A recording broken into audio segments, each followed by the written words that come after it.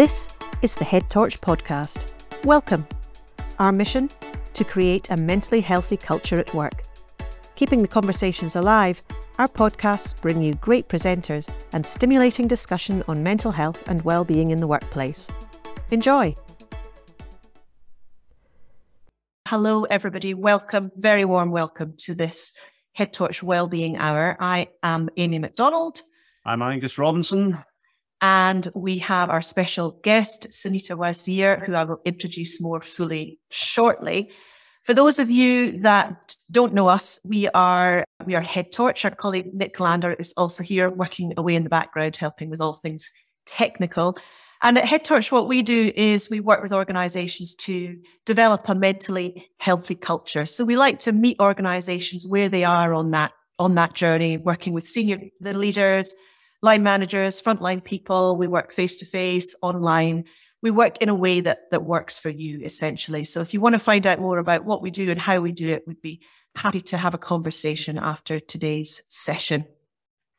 So let me just tell you a little bit more about the format for this hour, for those of you that haven't been with us before. So first of all, I will introduce our guest and then I'll hand over to her, and Sunita will introduce herself a little bit more, giving us a flavour of who she is with using a mystery object of her choice. She and I will then move into conversation, and then after some time, Sunita will pose us all a question, and that will be our chance to respond to that question and also just to have some Q&A with Sunita. So it'd be lovely to hear some of your voices. So do be thinking of what you'd like to ask her during that time.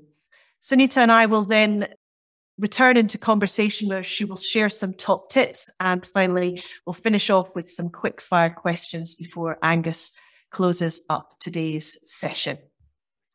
So let me introduce our guest. Excuse me, I'm still got the sort of long COVID cough thing going on, so apologies for that. We are recording this as well, by the way, so that others can listen and or watch later on. Sunita Wazir is the Senior Manager Global Wellbeing at Unilever. So delighted that you can be with us today, Sunita. We first met each other, didn't we, earlier this year when we had the pleasure of delivering a head skills session online to your wellbeing champions at Unilever. It was really great fun and quite an honour. Sunita is based in Mumbai. She's a human resources and leadership development professional with 26 years of industry experience.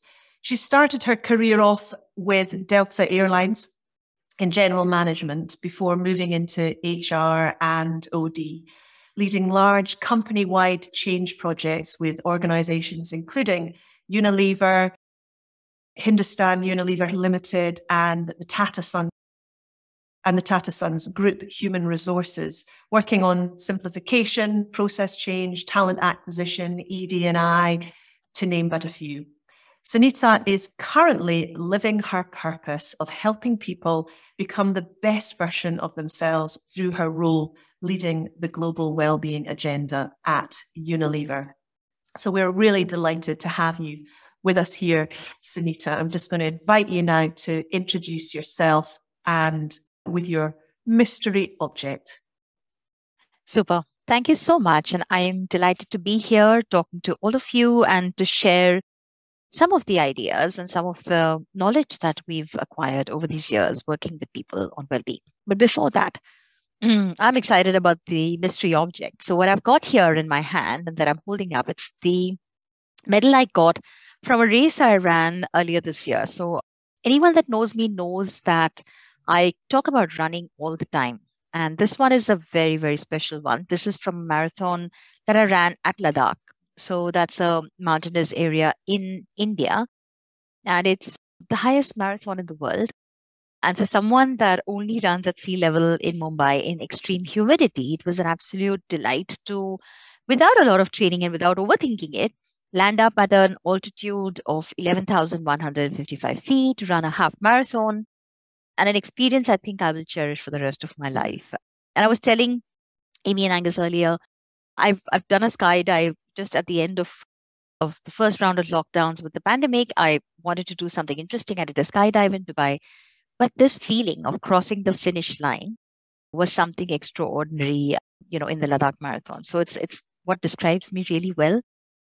Being a part of a movement in physical activity, adopting that for a dozen years now, 12 years ago that I started running, and it's given me a lot of joy. It's the best therapy I never paid for, is what I like to say. So that's me. Happy to be here. Wow, fantastic, Sunita. I love the way that you say you just landed yourself at 11,000 feet, just like you do. Absolutely brilliant. So you have an amazing job. Tell us a little bit more about how did you end up working in Wellbeing? Fabulous question. I love that. I really don't know. I have no idea how I ended up in this. It's a little over 7.5 years now that I've been working in this space, and working on mental health and, helping people has been really phenomenal. When Unilever had a global plan for well-being, we designed a framework, and that was cascaded to all the countries. I was working on an India-based agenda at that time. I was working with a South Asia business, leading program on people with disability, but also doing a lot of work on change and org transformation. And when the well-being program came into India and into South Asia, it needed some adaptation. And I'm not really sure why. One of the general managers, approached me and said, "We'd like you to do this." And I said, "Is it because I'm a runner?" Was my first question. I said, "Is that it? Or is it that I talk about a healthy lifestyle?" And he turned around and told me, "It's actually because you do things that are really tough to do. And this one seems like it'll be really tough, because for people to accept their vulnerability, to accept that they need help, that they need to reflect on their well-being, is very hard." Now, this is, back in 2015-16, where it wasn't a very talked about topic in the corporate world, at least not in South Asia. And yeah, it was an uphill task, I have to say. I often describe it as, the feeling of being against a wall and then an ant trying to climb up the wall and falling down and then, getting up and trying again, because it is really, really hard. And also, they want a lot of service providers already. It's not like I could find an employee assistance program that was ready to go and work with our geographic and demographic complexity, because we work all over India, but all over South Asia, many, many languages. I had to launch the first EAP in 9 languages. So wasn't easy. Wow. It is really a fantastic job. There aren't too many though. There aren't too many jobs of this kind in other companies. So you get spoiled as well for the rest of the business world. But I do enjoy it, and I'm very grateful that they picked me. And I only found out later that it's connected to my purpose. I didn't know then that it was going to bring me the joy that it did. But I did a Discover Your Purpose workshop after and found out that was where I was meant to be. So a little bit of that whole ikigai piece happening there. Yeah. So let's just we'll come back to the purpose bit. So you said it was an uphill struggle, like being that ant climbing up the wall. Unilever's got 148,000 staff, we believe, worldwide. So where do you even begin? Nice. So I moved into the global role 3.5 years ago. So, it's been now 3.5 years that I've been working on the strategy and the deployment. And where do you begin? I mean, just to say it, obviously we've got a very, very culturally diverse population. The 148,000 people sit in, 190 countries. They have different cultures, different backgrounds, different health and well-being issues. And more importantly, what's available in those markets is very unique. We don't have the same level of service, for example, for mental health support in smaller countries that we serve, right? Myanmar, Pakistan. We won't have the same level of mental health support, for example, in all of these countries. But we do have to have a standard when you want to roll something out at scale. So I think simply put... Do you mean you don't have that level of support nationally or within the organization? Nationally. Right. Society, yeah. socially, because yes. it's so, society has not set us up for successful mental health and well-being programs. And so it was really hard to find the right partnerships. Now, we obviously have a lot of global partnerships. So what we do is, I think simply put, Amy, we globally enable and we locally land, right? So we plan everything globally, we design, but it has to be locally activated. That's the strategy we have, because we need to be able to adapt. Everything we do is made sort of culturally, bland almost, so that it can fit in with all the different cultures. We also do a lot of translation. We offer all our material in 9 or 14 languages globally, but then we also make it possible for our markets to translate everything. So we do it in a way. Let me take the World Mental Health Day campaign. We have an annual storytelling film that our employees do. We have the number of assets we produce. We have virtual events. We have in-person events. We make sure as far as possible, it is possible for people around the world. So all of our events are always at 12 noon UK time. So large parts of the world can attend them. And we try and make sure that people have the material in advance to do the translations, to do the subtitling. And that's how we make it possible. So how do you do something like that? I think I see myself as a conscience keeper. Also because I've learned with great admiration how advanced the UK, the United States, Australia are in terms of offering support to people. But that doesn't hold true for everyone everywhere. So I see myself as a conscience keeper, talking about the rest of the world and making sure we accommodate for the nuances that we need everywhere. But I think more important than anything else, we have a framework, we have everything else, but there are a few factors that make all the difference. The first one I would say is culture. Culture, you always say this in well-being, right? Culture will, eat strategy for breakfast. It's important to culturally have the right cues that help build a well-being, a positivity and openness to well-being. But you also need to have leadership sponsorship. If you don't have leaders that are aware and that have knowledge, you just don't have any hope of landing this, because a lot of role modeling, a lot of habits and behaviors are formed, especially for the younger generation, observing leadership approaches. We also offer a lot of prevention, so tools and materials for awareness that help mental health and resilience. And then lastly, of course, support. Anytime, anywhere, unquestioning, confidential support. And we back all of this with very consistent communication and campaigns. We make sure we repeatedly state the same messaging, because it's important for people to really buy into it. You can't just turn on an employee assistance program and expect people to adopt it. You have to keep telling them what the benefits are. You have to keep explaining it. And then I think the last thing that helps us unlock is the power of the community. We don't only depend on experts, and I've said this to you before, we don't only depend on people who are qualified to do this. We actually bring the community along, because there's a lot of people within our workforce who would be more than happy to support others. We saw this with our mental health champions program. We asked people, do you want to equip yourself? Do you want to be able to speak the right language? Do you want to offer a listening ear? And do you want to be a mental health first aider? We set out an ambition to have 3,000 people in the first year and a half. And we got 4,500. I mean, just like that, 4,000 people volunteered. They put in the time, the effort to equip themselves to learn. And we're delighted. There is a peer community that knows the language, that knows how to support others, and that knows their role is limited to just extending it, a sort of connecting people to the right resources. So that's another way to unlock it, right? The power of communities. Yeah, absolutely. Wow. I love the way that that as you say, you're creating the strategy globally, but actually it's bland in that each country, if you like, can take it in the direction that they need to take it, with that as a steer, and the way you've cascaded it through the organization is it must be hugely empowering for each country to go, okay, that's what we're doing, and this is the way we're going to do it, right? Absolutely. We've obviously had a network of people who are driven by passion, but now we've also consolidated our health and well-being work, because ultimately physical health, mental health, emotional health, they're all connected, right? Our well-being framework was physical, mental, emotional, purposeful. And of course, we cover financial and all of those elements. But what we also realize is that there's a strong correlation between all of these. And so when you isolate or separate physical health from mental health, you're not giving mental health the room or the opportunity to get all of the help and support, and people won't speak up, right? So now we have a fully integrated health and well-being agenda.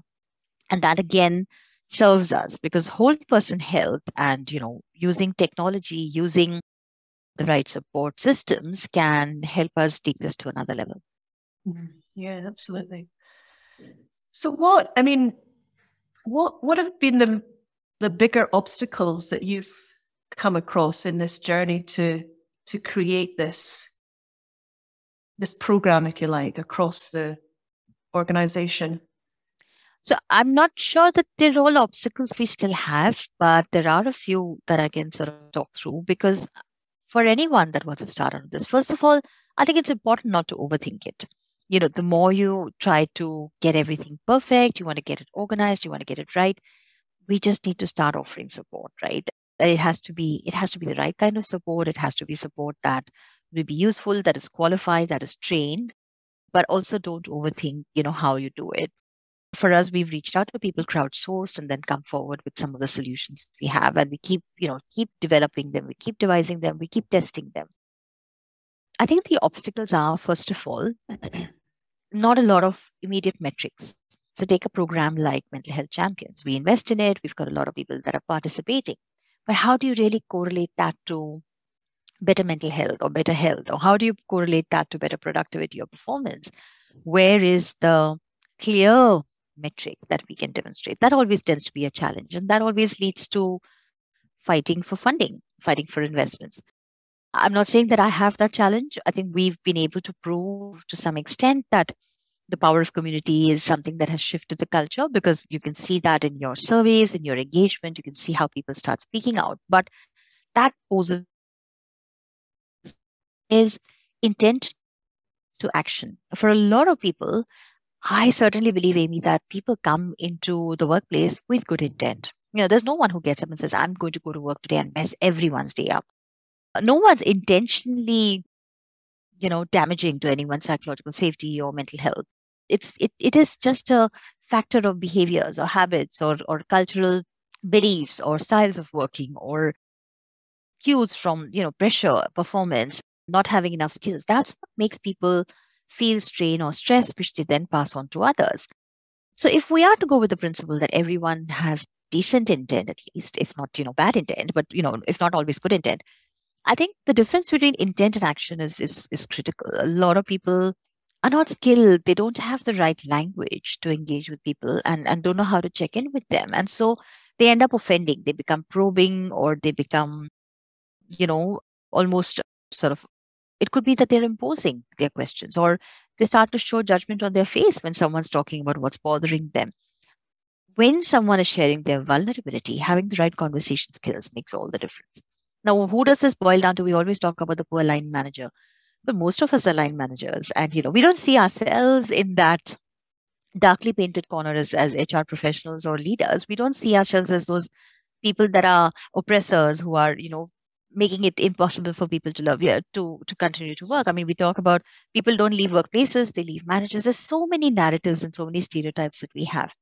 We just need to equip people. We need to give them the right, knowledge, skills, attitude, awareness, help them to change their behaviors if they are counterintuitive and counterproductive. So those are the two, I think, that really strike out. Not a lot of proven track record on metrics. There's just not enough data out there which shows that invest in this, it's worth it. So you might have some resistance. And the other one is intent to action. There's a gap, and that could perhaps be sometimes difficult. I'm sure there are many other barriers, but for me, those are the ones that it's the soft stuff that's really hard. So getting people the right language, the right attitude is, I think, very, very significant in this journey. Yeah, absolutely. I think that for people within an organization where the financial question is a big one, it's important to be armed with that, right? And we like to promote the use of in the UK here. We've got the NICE costing tool, the National Institute of Care and Excellence costing tool, which is an independent costing tool, obviously, which enables organizations then to look at how much is it actually costing them. So that's quite a powerful tool, we find. So let's go back to you mentioned purpose and the purpose sessions.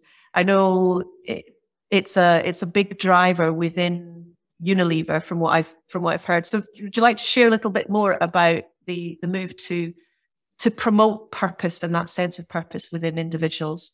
Very, very happy to do that. And I think as someone that has partaken fully of the program, I also feel a bit like an ambassador and someone that has enjoyed the fruits of it.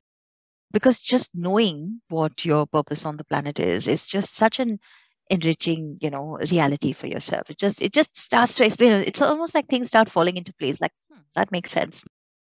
So our purpose movement started a number of years ago, and it used to be a program offered to our senior most leaders. And then, Tim Munden, who was our former chief learning officer, he was someone that was doing a lot of the crafting of this purpose. And we also started to find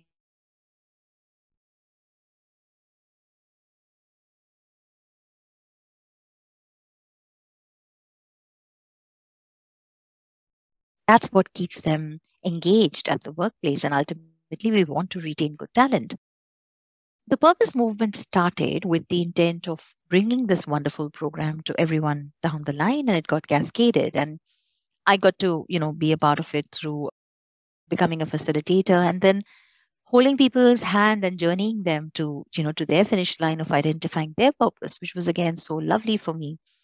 The movement started with us cascading this training. We made it a simpler version. We called it Discover Your Purpose. And the beauty of it was, I think at the very start, we knew that not everyone will find when they discover their purpose, not everyone's purpose will be something that keeps them stuck to Unilever. Maybe it's something that is outside of the workplace. Maybe it's something where it's a society passion or a community or maybe a startup, or maybe they want to do their own business or whatever the outcome may be. But we went into it with very open eyes that we want you to discover your purpose so that you feel connected to what you're doing. And if you have a larger ambition, then every day, every month, every week, every year, track whether you're doing something to achieve it, because that's ultimately then helping you to move towards your purpose. And quite a wonderful movement. I think 53,000 people at last count had gone through it. It is something that we're identified for. But what it's become is it's also become a movement across the company. Excuse me. So we've also got brands that have adopted purpose. Our company purpose is clear. Individuals have discovered their purpose. And what happens to someone when you have a clear purpose? I think a few outcomes, at least the fruits that I enjoy. One is, I love Monday mornings. You never have a problem. If you like what you do, you love what you do, it's connected to who you are, then Monday is as joyous as Friday is, right? And I don't get me wrong, I'm looking forward to Friday evening as well, but I do enjoy Monday mornings because I love what I do. Another fruit is, you feel real pride in speaking about what you do. You kind of connect to it so much. It means something to you. And then you're able to find innovative solutions. You're able to, become far more productive, enjoy it far more. Even with the challenges, you're able to take them in your stride.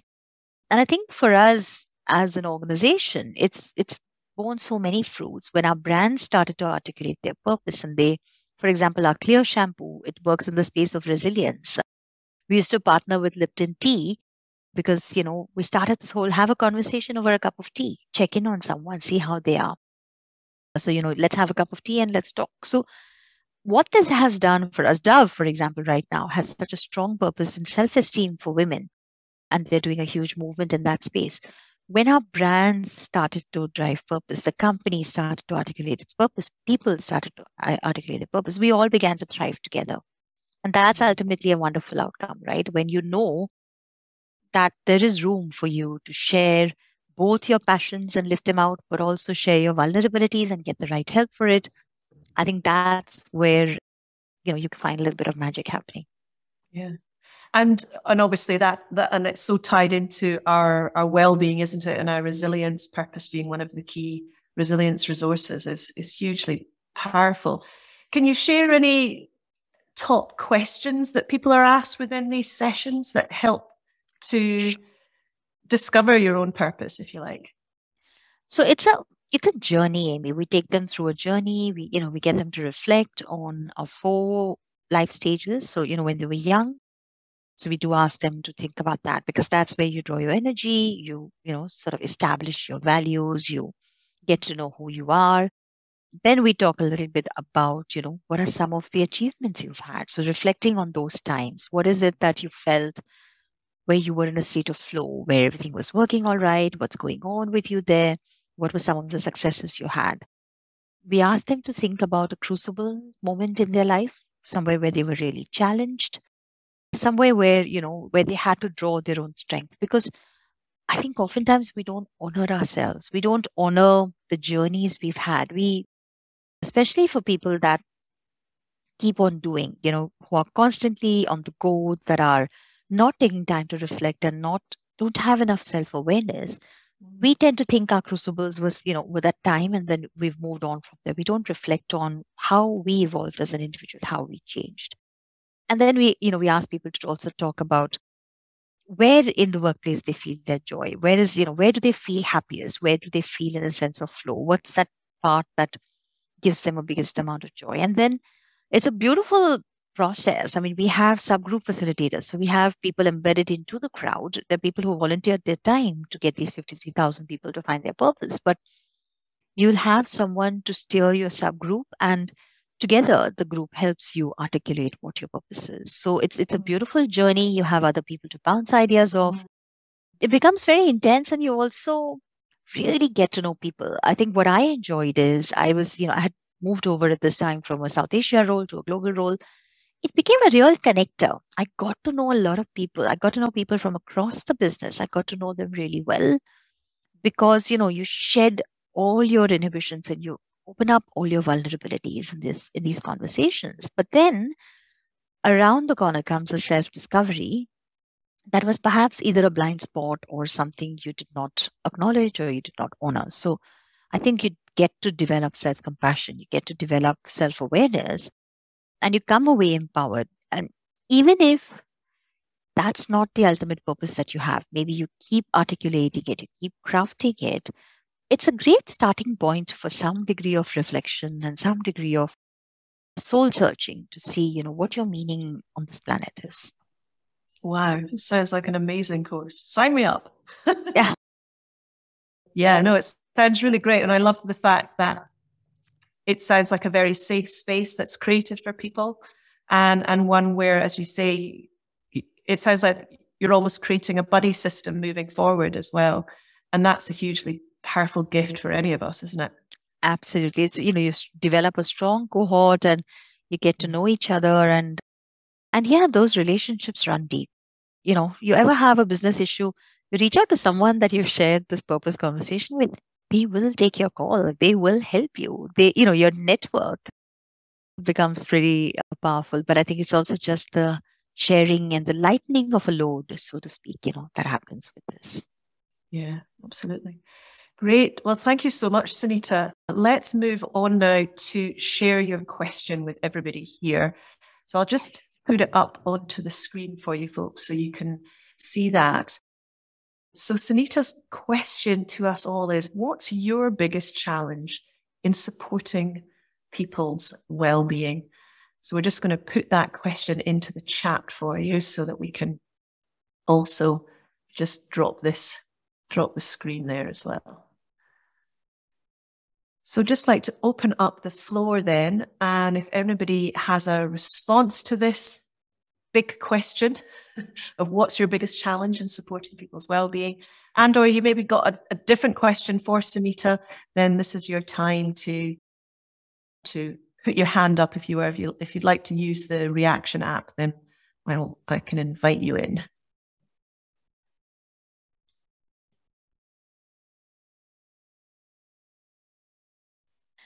Yeah, we're getting a few in the chat. Excellent. Yeah. Getting their attention.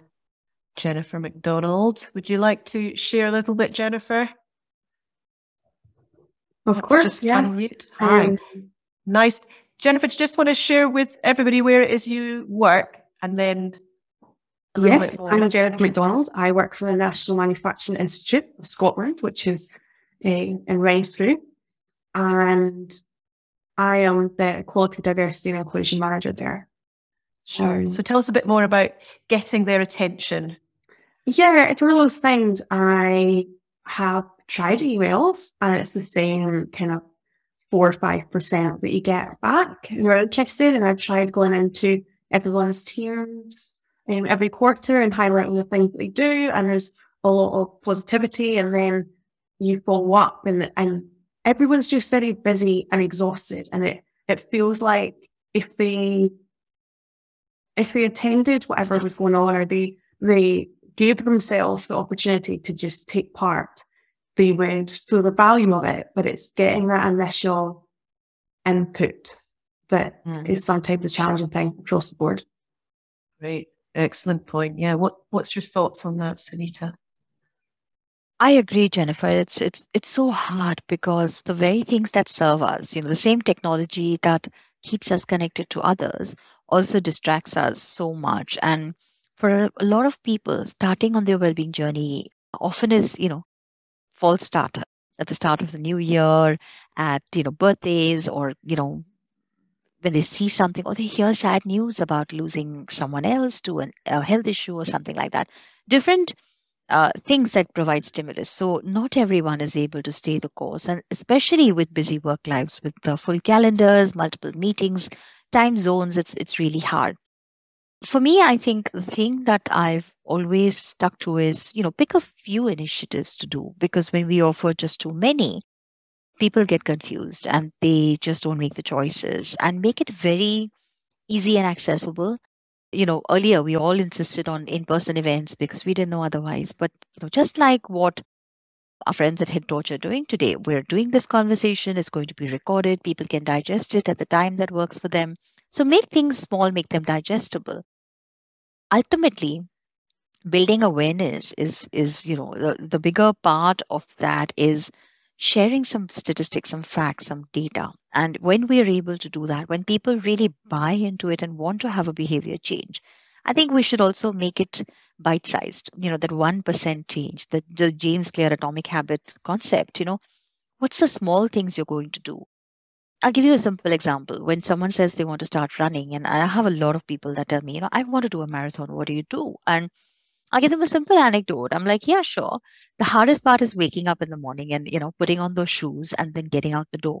The minute you do all of those, you're committed to the rest of the run, right? So making it simple to people, making it less volume and repeatedly sharing the same message. Those are some of the things I've found. Keep it going.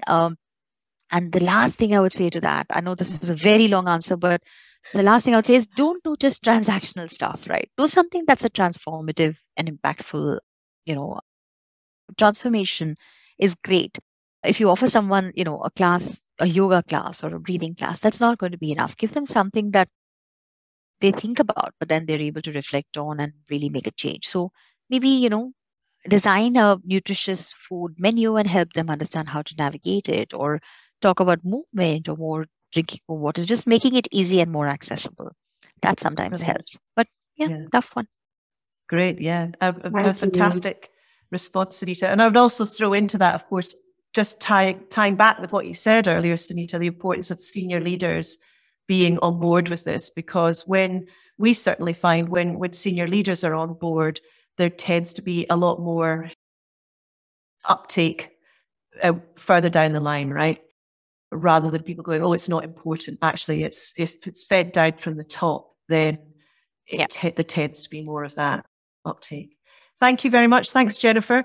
Amanda Way, you're saying they think it's a tick box exercise and almost feel it's a trick. Would you like to share a little bit more about what your thinking is there, Amanda? Yeah, so I work for Western Bartonshire Council and an HR advisor, but with a focus on wellbeing. So I've only been here about a year and a quarter. And I have noticed that people are generally skeptical of any kind of wellbeing things that we're putting out.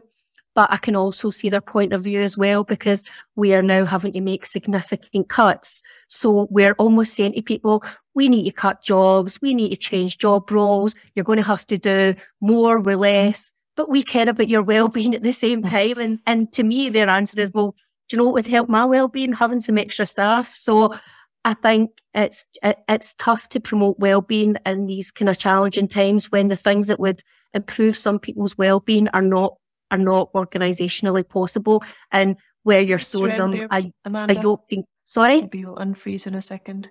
Oh, sorry. Oh, there we go. I'm back. Your bag. Brilliant. Can you say that last bit again for us? So when you're kind of offering them like, oh, a yoga or oh, it's mental health day, and they're just like, big deal. Like, so it can be a bit challenging to promote it when they're just thinking you're just doing it to get a tick in the box and say, we'll follow this process, but you kind of don't really care. That's the vibe I get a lot of the time. Sure. So a tick box exercise, Sunita, how do we get away from that? Yeah. Thanks, mentality, Amanda. if you like? Yeah, thanks, Amanda. That was quite an interesting reflection, right? And it's very true. People have low trust because ultimately what they want is just more people to do work rather than having a free yoga class or healthy fruit plate offered to them. I think ultimately, and I'm going to actually conflate that with the next question, which Beb Dhaliwal has put in, which is not people not realizing the value of this for themselves. Both those are very valid because for a lot of people, if their organization plans, 6 days a year, when you say, okay, now we're doing well-being, and the rest of the year, you're expected to work long hours and meet unlimited demands and everything, they're going to have low confidence. I think my earlier point, make it transformational and not transactional. Throwing people an event or an engagement or a party, it has a feel good for, 6 hours, and then they forget it. They wake up the next morning, they've rebooted and they've forgotten everything. So making it transformational is one of the other important parts. But take a step back, and it's about building awareness. Sometimes you have to talk about the dangers. Sometimes you have to show the data. You have to show what's going on out there. So people start realizing that, this is something useful. And the other thing I think that's also important is, looking at the way we design our interventions. Let interventions be very confidential. For very many reasons, people don't participate because they don't want to be seen there, because they might be seen as not having enough work. They want to project themselves differently. They want to posture that I'm perfectly okay. I think it's a combination of cultural cues, how you speak about it, making everything really, really confidential. If someone shares how they're feeling, keeping it very confidential, no one else should know. It should just be the people designing the programs when you ask them for feedback. And lastly, not having, one-off experiences, but planning for longer term interventions that people can adopt and they can keep learning piecemeal. So almost imagining it as concentric circles of learning, give them lots and lots of awareness, lots of opportunity to use stuff. And then hopefully they will adopt it and not see it as a tick box exercise. So I think the cue comes from all of those 4 pieces I spoke about: culture, leadership, prevention, and support. If they're all together, then it's likely that people won't see it as a tick box and they'll see that there is, authentic care and sort of a sense of belonging that the company has for them, and a sense of concern for them is what they have. Yeah, true sense of concern. Thank you, Sunita. And thank you, Beck. Lovely to see you for your comment as well there. Lindsay, you have noted down there getting investment, people's appetite and monetary.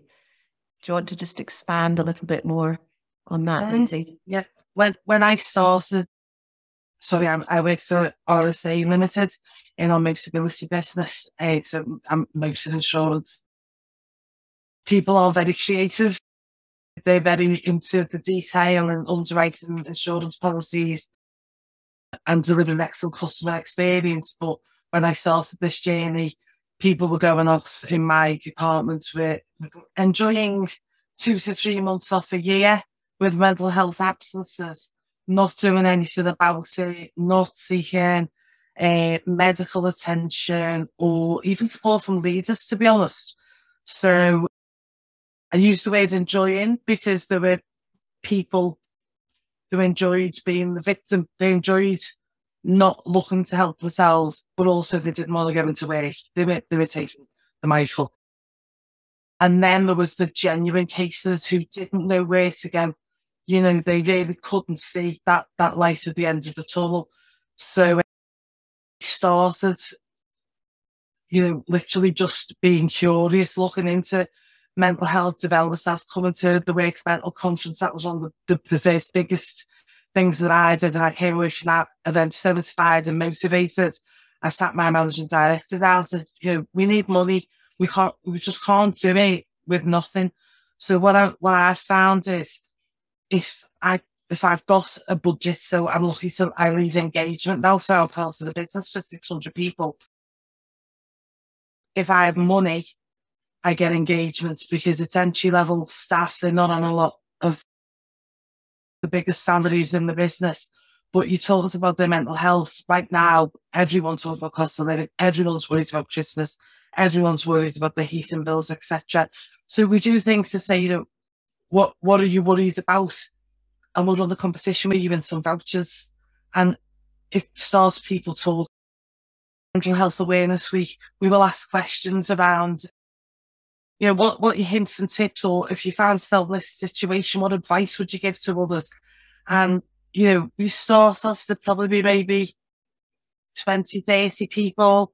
Now we're seeing like over 100 people getting involved, but 600 or 700 people, not even in our part of the business, looking. So the enticement is there by putting a little voucher in as a little incentive. But actually what you get off the back of that are the conversations at the coffee machine, and it becomes a culture. And, my heart sings when I see men getting involved. At first it was all women, and then it was women of a certain age, and then it got younger, and now men are coming in, and men are talking about support groups to me at my desk and things like that. And it doesn't matter. Everything we do is regardless of your working location since COVID, because we work hybridly. But I always find that if we do something and there's no incentive, people aren't as interested.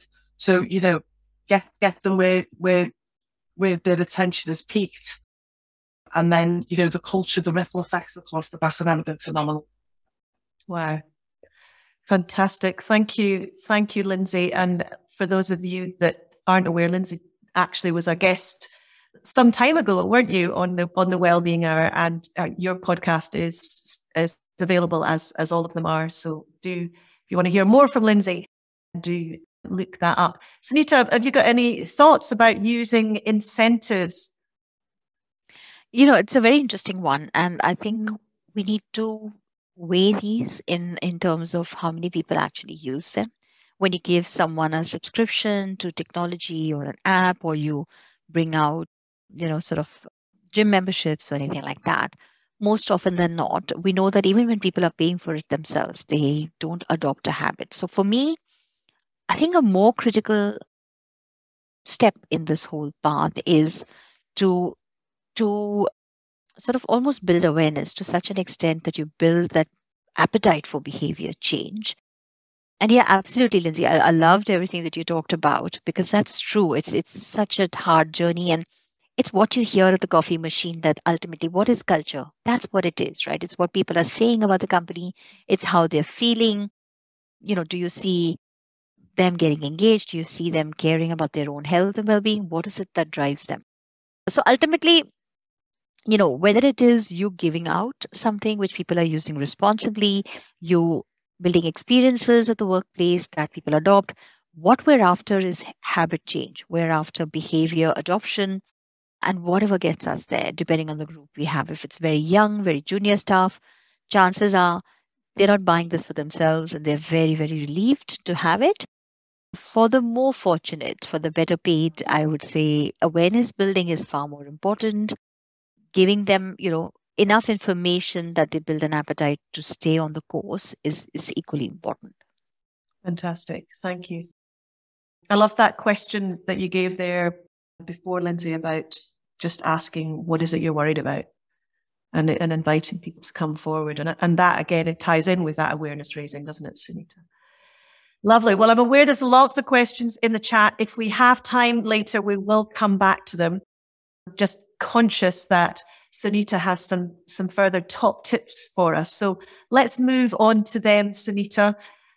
So your first top tip then, talk us through it. Yeah, I think I focus the tips on taking care of yourself, because you can't pour from an empty cup. The concept of put your own oxygen mask first. And, you heard my first role was with an airline. So put your own oxygen mask first, then help others.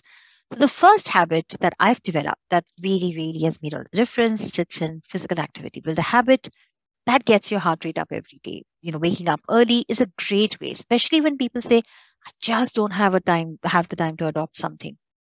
There's a way to do that. Wake up earlier. Yeah. The second one is more for the workplace. It's more organizational.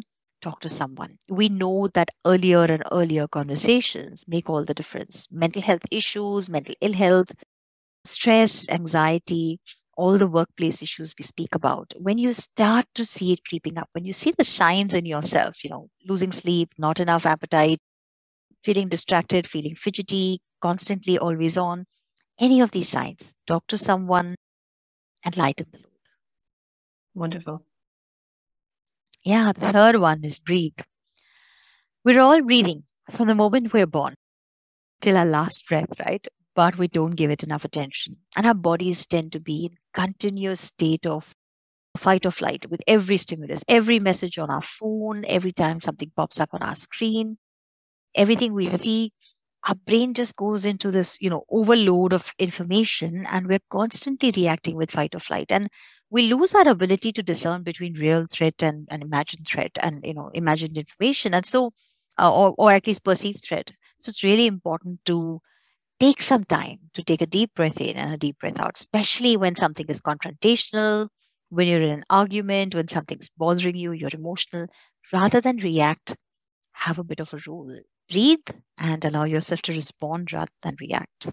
Yeah. There's plenty of breathing exercises as well, which are hugely powerful for strengthening our sense of self and our sense of self-control as well. And so, yeah, do look those up, folks, if you're interested. Yep. The fourth one is really speak up.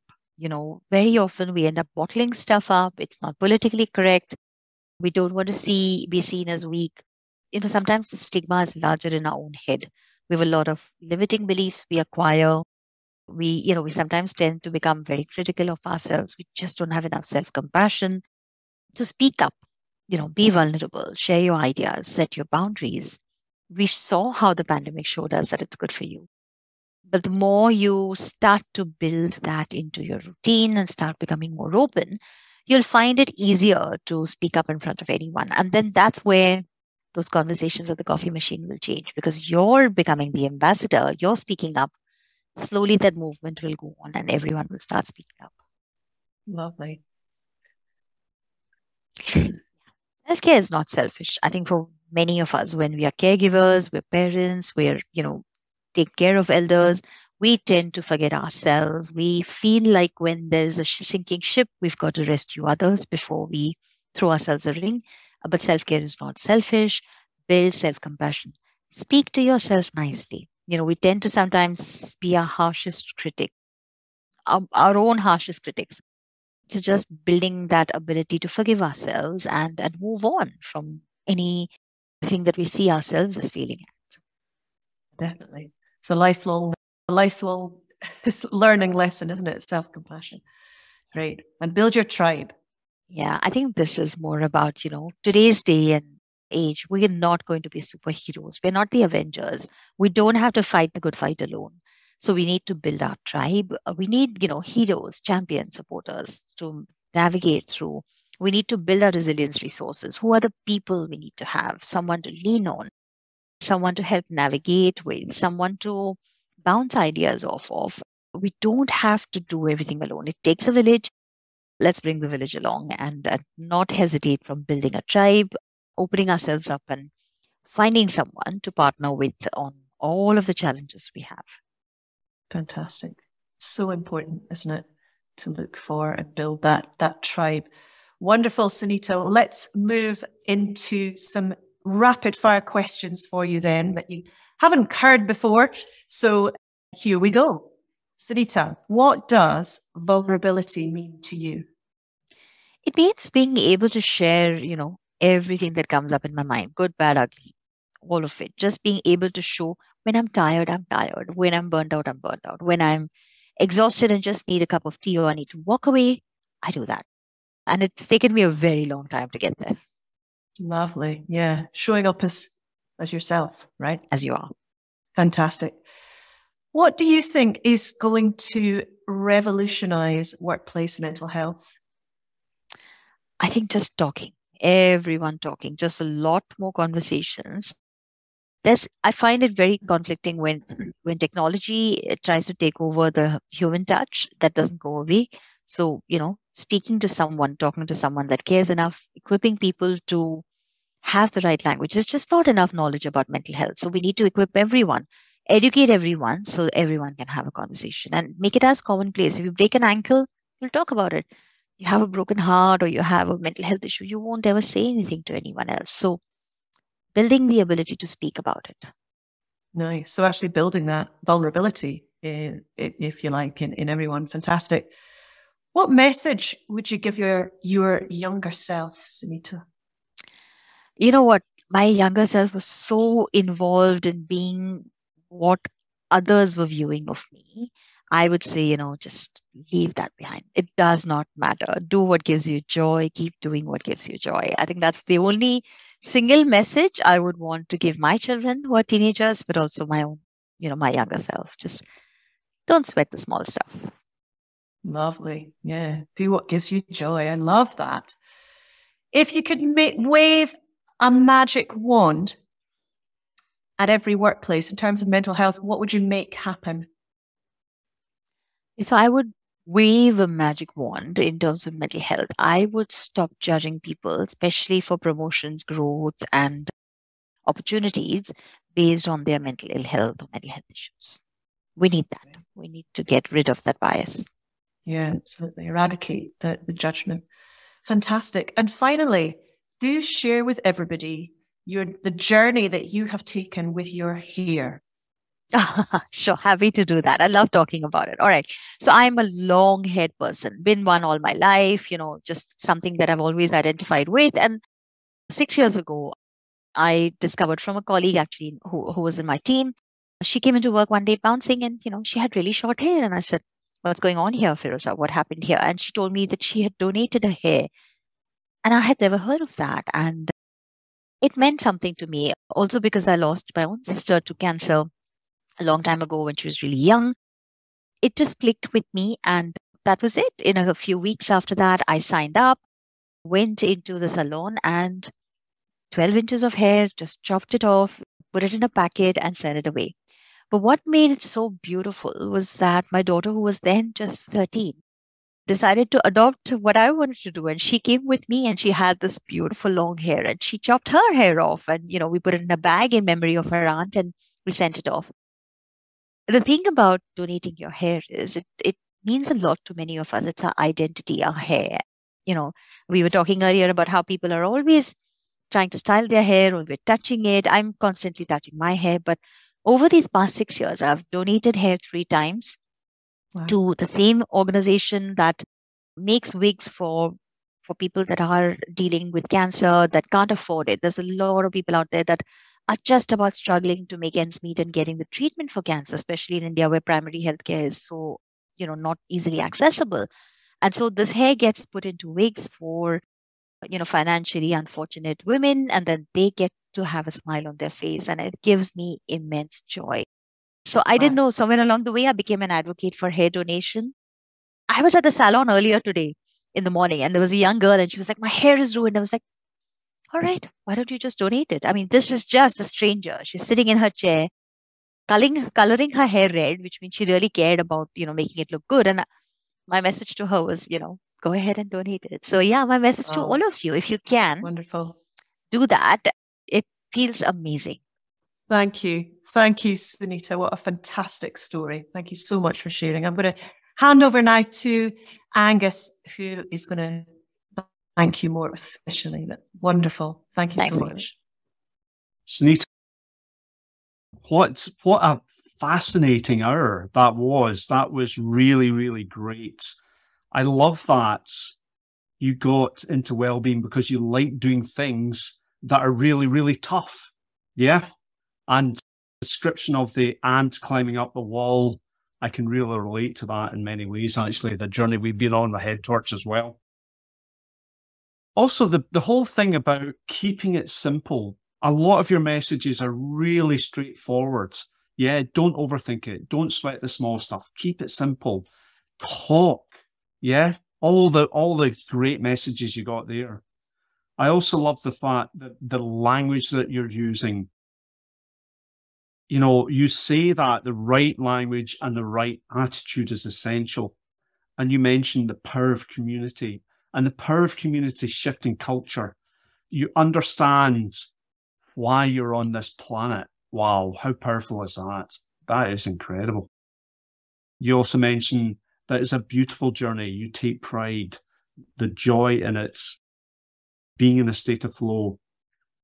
The fact that you love Monday mornings and also really look forward to Friday evenings. Not many people, I think, in this life can say that at the moment. So there's lots of wonderful things there that I think we all got today. And I'd like to, on behalf of everybody here, thank you very, very much for that. And also, I could do with a hair donation, so tell me where to get one. Sure thing, thanks.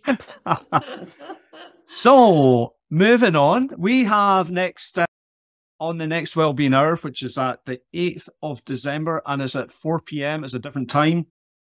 And that is because our speaker is from the Yale School of Management in the USA, and it is Professor Oriane Jorzak. She is Professor of Organizational Behavior, and it promises to be a really interesting session. So join us for that on the 8th of December, 4 p.m. If you like what we do, please get in touch. We'd love to hear from you. And also follow us on LinkedIn. That will keep you up to date with what we are doing. We have a number of events coming up as well. We have a line manager program, our Head Torch Wear program. We have a taster event for that, which is face-to-face. It is in Glasgow. Again, you'll see the link to that on our website. As I mentioned, we have Ariane, we have Jackie Vaz joining us in January, who's going to be talking about financial well-being. And then in February, we have Look for Ali, who is joining us from the CIPD in the UK. So thank you very much, everybody. If there are any more questions, please let us know now. And if there's not, I think we could probably finish up. Thank you for joining us, everyone. Thanks for listening to the Wellbeing Hour. We hope you enjoyed the conversation.